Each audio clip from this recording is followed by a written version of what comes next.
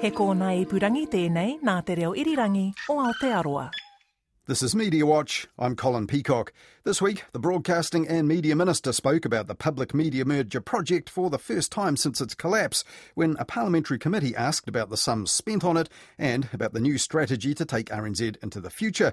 So, what did he have to say about that?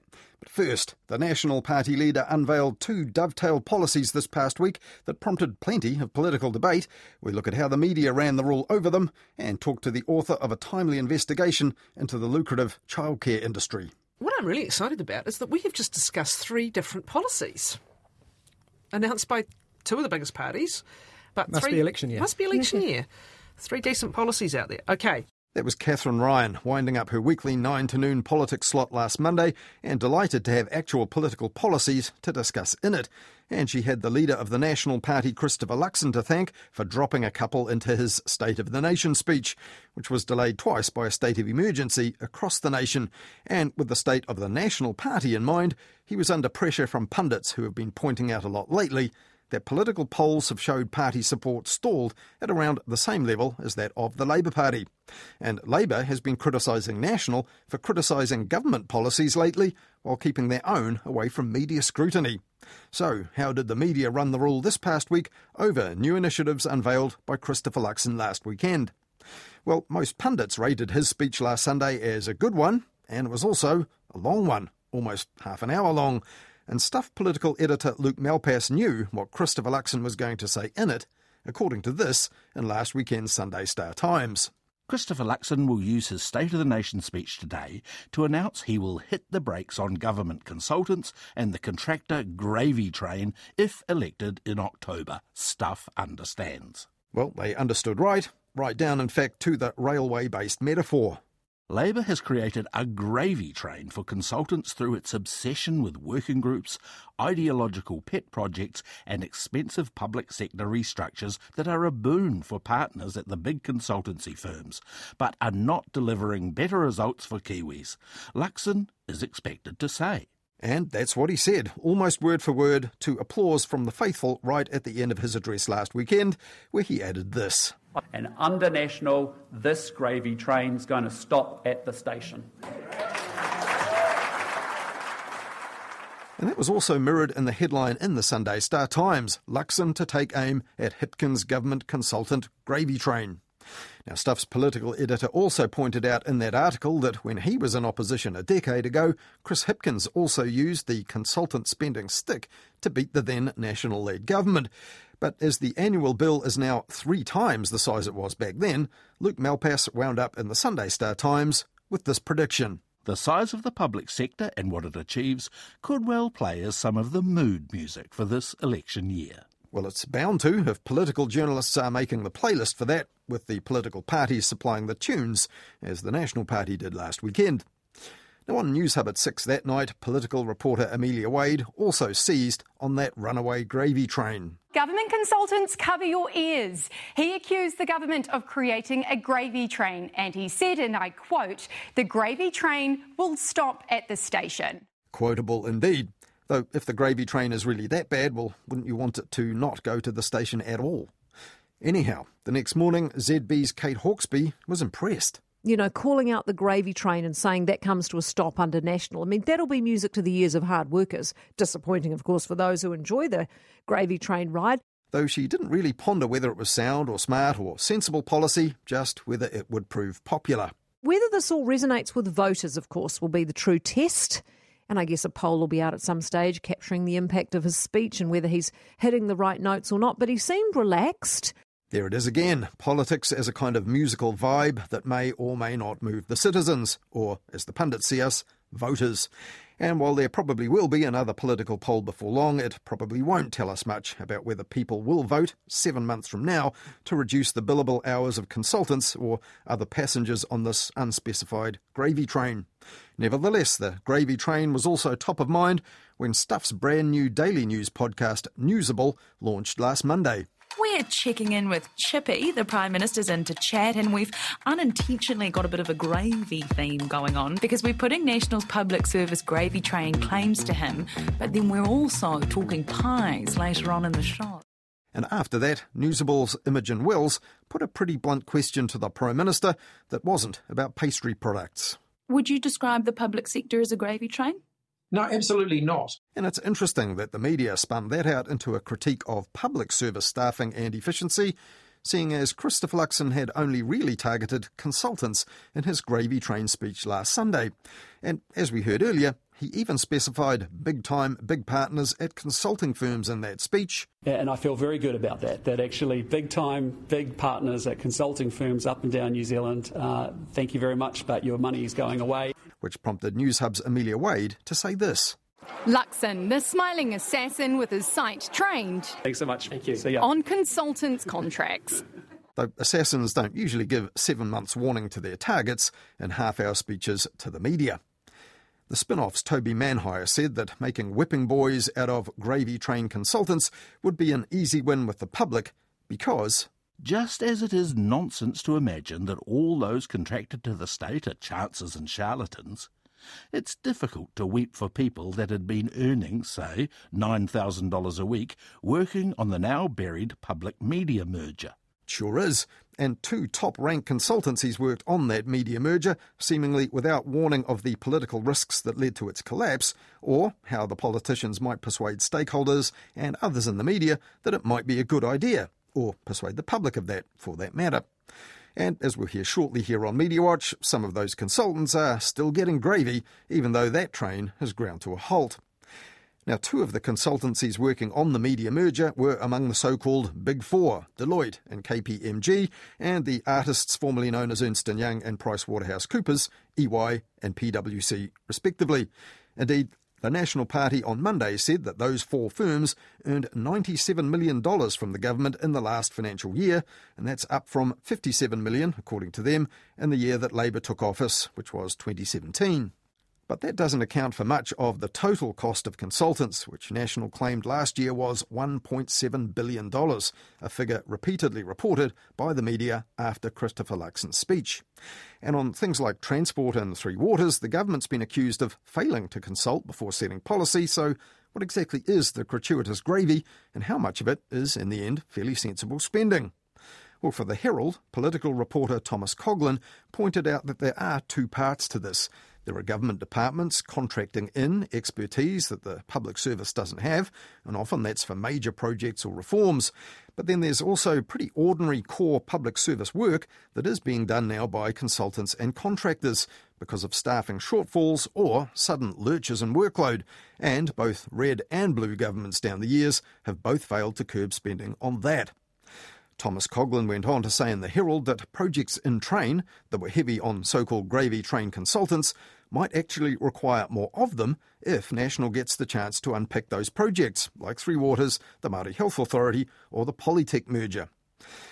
Meanwhile, for Stuff, Esther Taunton prepped a cheat sheet called What is a Consultant Anyway?, in which she set out some of the most sky-high fees currently being paid. And under the headline, Where Does the Money Go?, Stuff's Anna White set out where the $1.2 billion on consultants and contractors was spent last year, according to the Public Service Commission. The Herald's Audrey Young also looked through the Public Service Commission's figures on that, making this important point. However, the Commission lists only ministries and departments in the core public service, not Crown entities such as Waka Kotahi and Kāinga Ora, which also report to Parliament on their expenditure.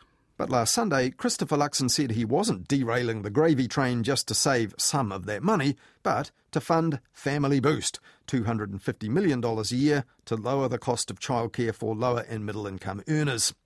News Hub's Amelia Wade saw that like this. Swing voting, young families, the National Party's made a play for your vote. If your family earns below $180,000 a year, it says it will cut the cost of childcare by up to a quarter.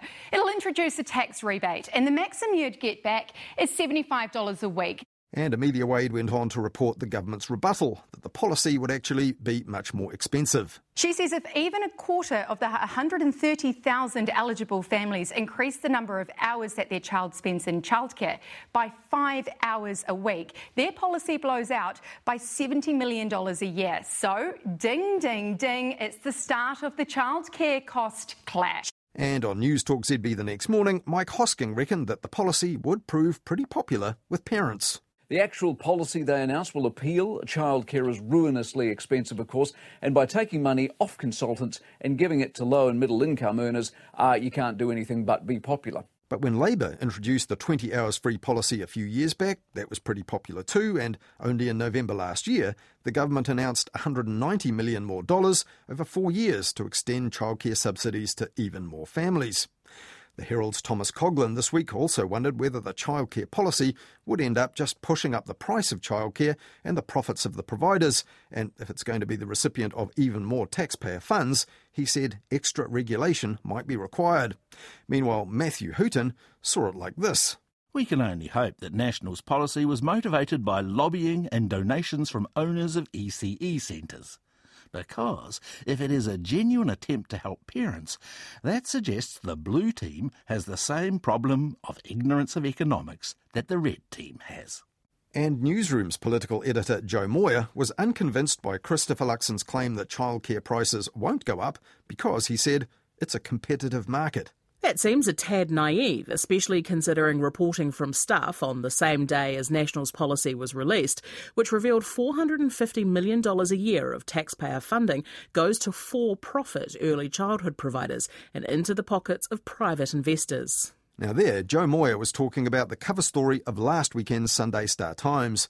In a well-timed investigation called Raising Children, Rising Profits, Stuff national correspondent Michelle Duff looked into where the public money goes and found that 2/3 of New Zealand's early childcare centres are now run by businesses. 20 years ago, more than 2/3 were still community-based or not-for-profit.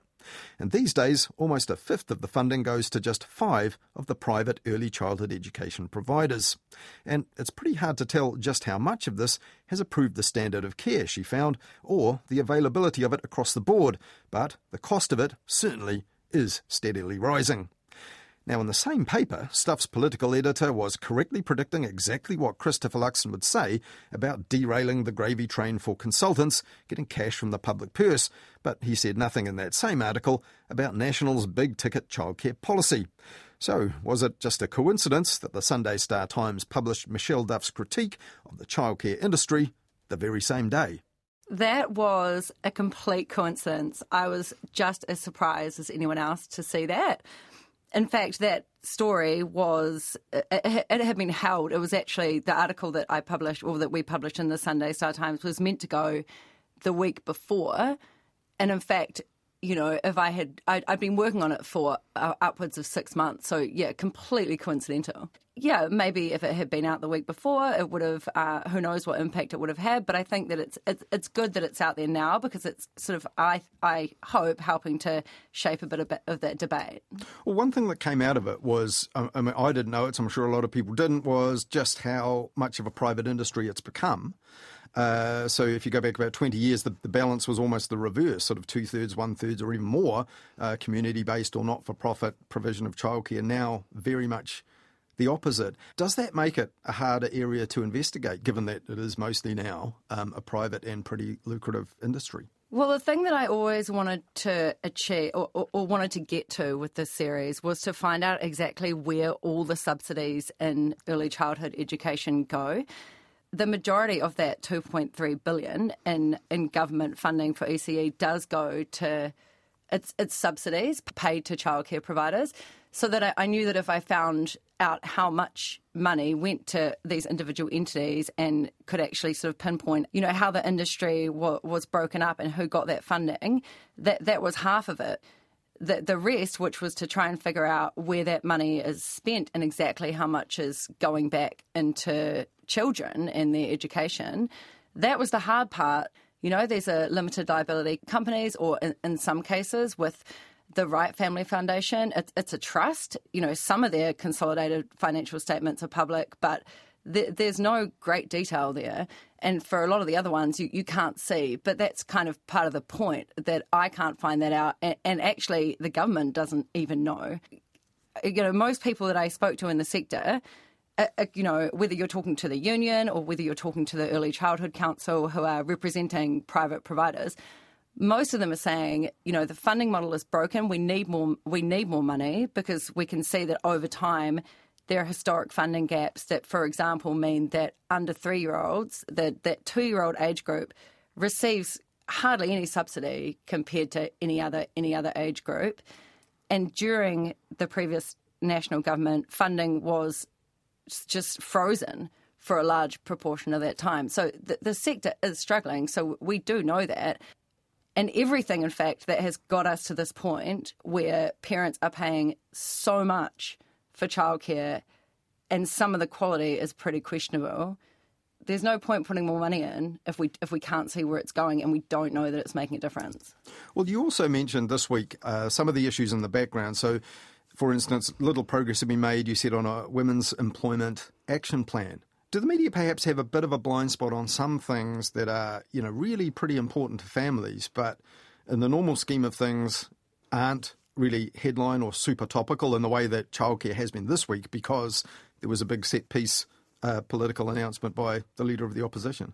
Gendered issues, things that impact women and children, and the Women's Employment Action Plan has been, they've been working on that for a long time, and I've barely read any reporting on that.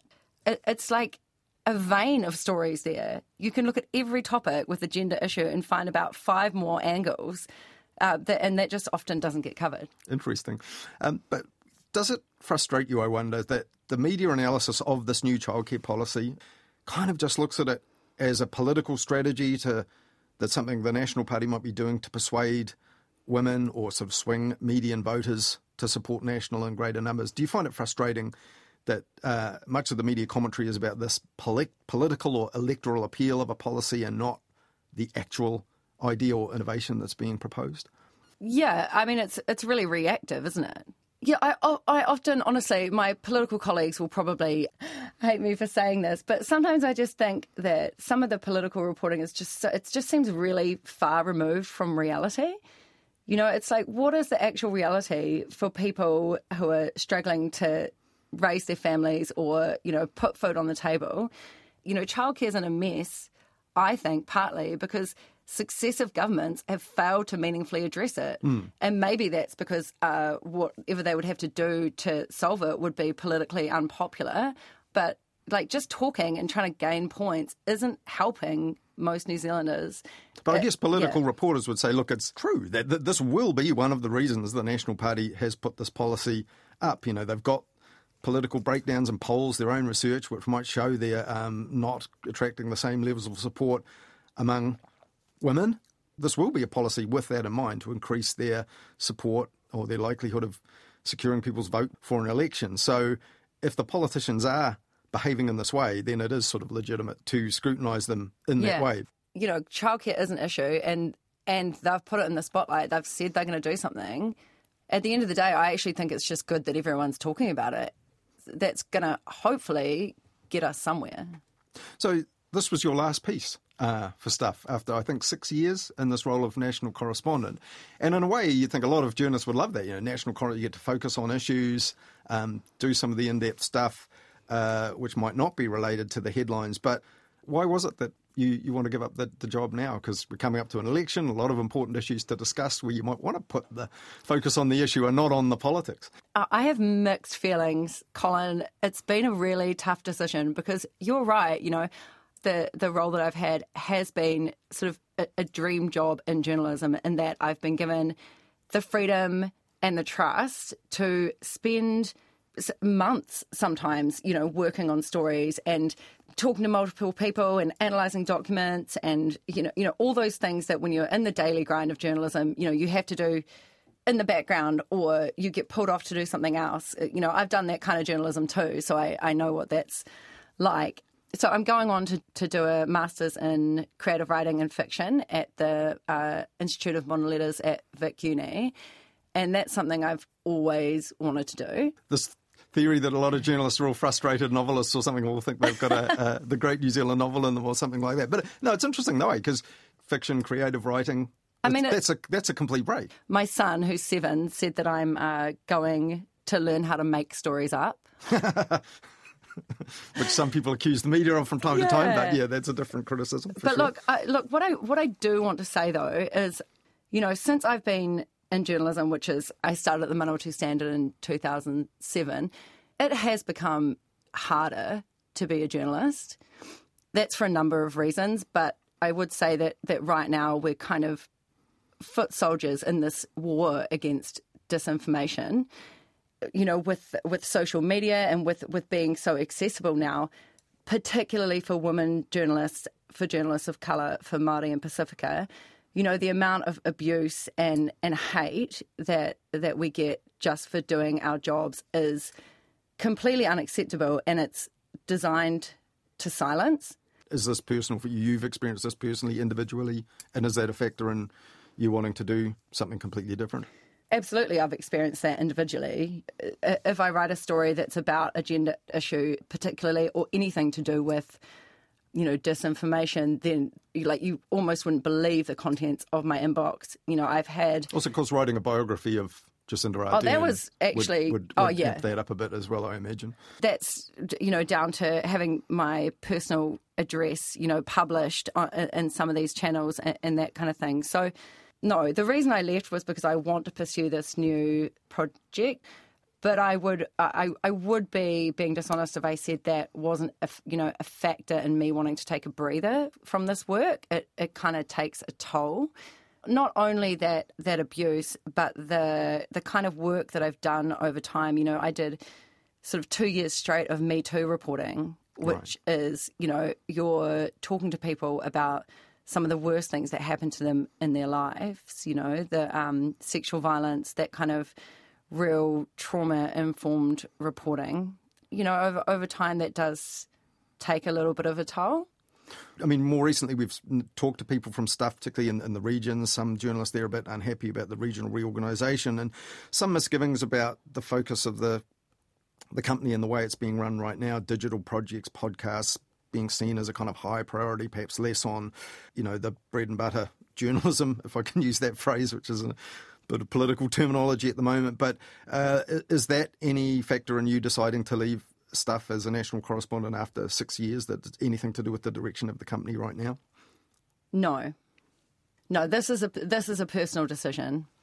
I mean, I think that there are things that Stuff could do better to support its journalists, and some of those are related to what I was saying before, women journalists and particularly journalists of colour, and that is around helping and supporting those who are working on, you know, particularly, you know, traumatic or stories that could impact them personally.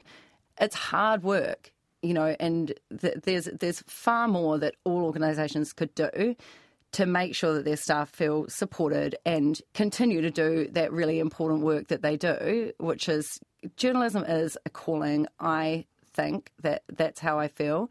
It's so important, the work that journalists around the country do day in, day out, for really very little reward, you know, and I know that it can take a personal toll. I think that if we want these voices to keep on bringing us these stories and different perspectives and that kind of thing, then they just need to be supported more. So will you carry on doing some journalism alongside now the creative writing and fiction, or do you think you'll come back to it full-time even in the future? Look, you haven't heard the last of me. I'm definitely going to stick with journalism. It's, you know, it's my profession and I really love it, and I love all the colleagues that I work with and have worked with over the years and who have done and continue to do great work. So I'm going to continue to freelance as much as I can. Like, once I get my head around how much my workload for this course is, I'll be doing that, and I'll look to come back in the future. That was Michelle Duff, who finished up this week after 6 years as a national correspondent for Stuff, with a timely investigation into how the childcare business works and what the public gets for hundreds of millions of dollars in subsidies. And that was published in last weekend's Sunday Star Times, perfectly timed it turns out, on the day that the National Party unveiled a new policy to pump up the public payments for some families' childcare and slash spending on consultants being used by the public sector to pay for that.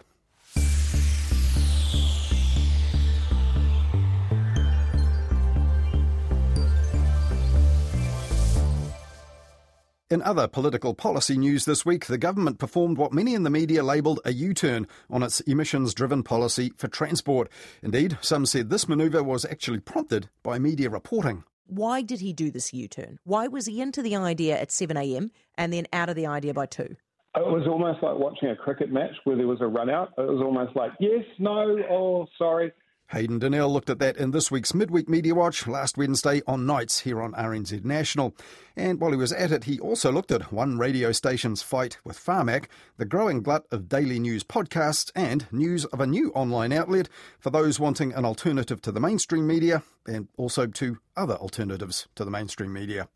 Also, Hayden looked at public servants in hot water for expressing political views in the media this week, while the Prime Minister had no problem airing his preferences about pies. That's where you've got to get the balance right. You've got to get the right balance of meat and gravy. Yeah.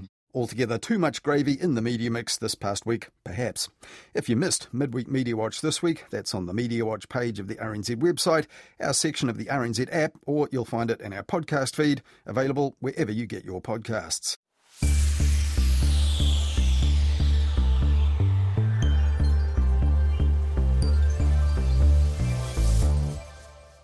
As we heard earlier, the National Party is targeting government spending on consultants and contractors, and for months that was also part of its opposition to the government's proposed new public media entity. Now that failed the new Prime Minister's bread and butter policy test just last month, before it was due to be brought into being this month. And this week that led to some awkward questions about the sums spent on it so far, from the opposition broadcasting spokesperson, Melissa Lee. No break fee at all. No, there's a termination clause in the contract with Deloitte.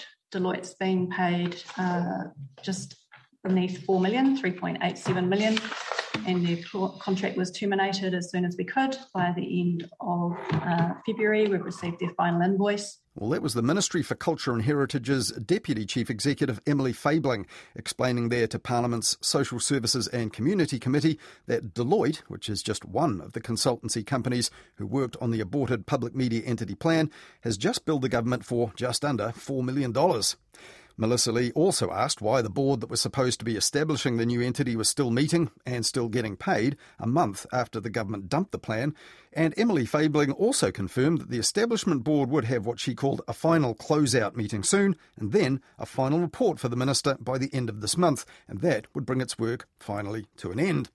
And later, the Broadcasting and Media Minister Willie Jackson raised eyebrows in that meeting when he told the committee that the board's work and the millions spent over 4 years was not a waste, but a great investment. Yes, I know it's 16.1 million, but we're talking about future-proofing New Zealand media. And while we don't have a merger, we know where we're going. And in a better time, Melissa, when we don't have a cyclone and we don't have the floods of the century, who knows, we might be able to roll that merger out. This was the first time since the Prime Minister announced that the merger had been scrapped last month that Willie Jackson had spoken about it publicly, though in the interim he was also one of the ministers deployed to Hawke's Bay to oversee aspects of the Cyclone Gabrielle recovery.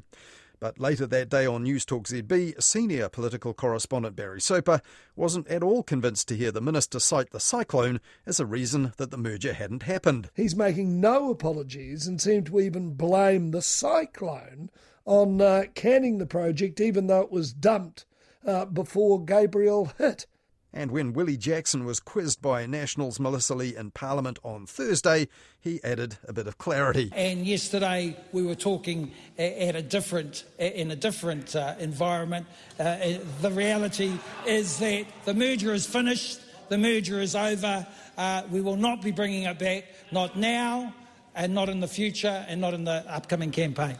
And Willie Jackson's claim that the government is much better informed now about what New Zealanders want was also a surprising one. The public wasn't consulted about the public media plan at all until there was a bill before Parliament, and many of the hundreds of people who submitted on that really didn't like important aspects of it. But if they know where they're going on all this now, as Willie Jackson said there, well, exactly where that is isn't clear just yet. Willie Jackson's immediate and most pressing task now is to take to Cabinet a strategy for funding a non-merged RNZ into the future, as well as any other plans for funding or supporting the public media. And as we heard last week, that will also include some provision for old-fashioned AM radio, which proved to be an information lifeline during Cyclone Gabrielle, as MP Dr Emily Henderson reminded the Minister this week in that Select Committee hearing. As you know, I'm from Te Tai Tokerau Whangarei, and we were recently quite seriously hit by the lovely Gabrielle. And my family and friends in various pockets and many people around my electorate found themselves relying on AM radio. And it really highlighted how vital the AM RNZ function is. So my question to you is, what work has the government done to protect and ensure that the vital AM transmission function for what's going to be a world of trouble in the future? And in reply to that, Willie Jackson said AM radio has been underrated, and he was pretty bothered by all the kōrero about it closing down lately. I would think that we would get a lot of support right across the spectrum because we've seen the results firsthand. So I'm just pleased that injection helped and really saved people's lives. So this then is another part of the strategy which Willie Jackson will soon take to Cabinet, and he told the committee he hopes for a green light on that by early next month. And that's pretty soon after that final report from the Public Media Entity Establishment Board, due at the end of this month, which Willie Jackson said would also inform his strategy. So, for now, that strategy remains still firmly under wraps, beyond the short-term financial book balancing boost, which was signalled by the Prime Minister after he scrapped the merger at the last minute last month. Willie Jackson wound up his appearance before that Select Committee hearing by telling the committee that the need to get it all right is still urgent. We're talking about an industry that was collapsing on us, and everyone has said that. Everyone knew we had to do something. Some said that, well, we don't have to have a merger to fix things.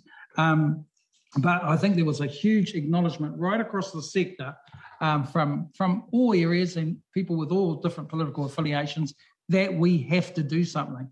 And that challenge is still in front of me, and I'm hoping to do that, to try and get a cohesive and coordinated strategy going over the next 5 months. And it will be fascinating to see what is in that Cabinet paper for the future of public media funding and just how much of the findings from what he called money well spent since 2019 can be found in whatever it is that Cabinet gives the green light to this time. That's all we have for you in Mediawatch this weekend, but we'll be back with more on the media after the 10 p.m. news next Wednesday night with Midweek Mediawatch, and then back again at the same time next weekend here on RNZ National.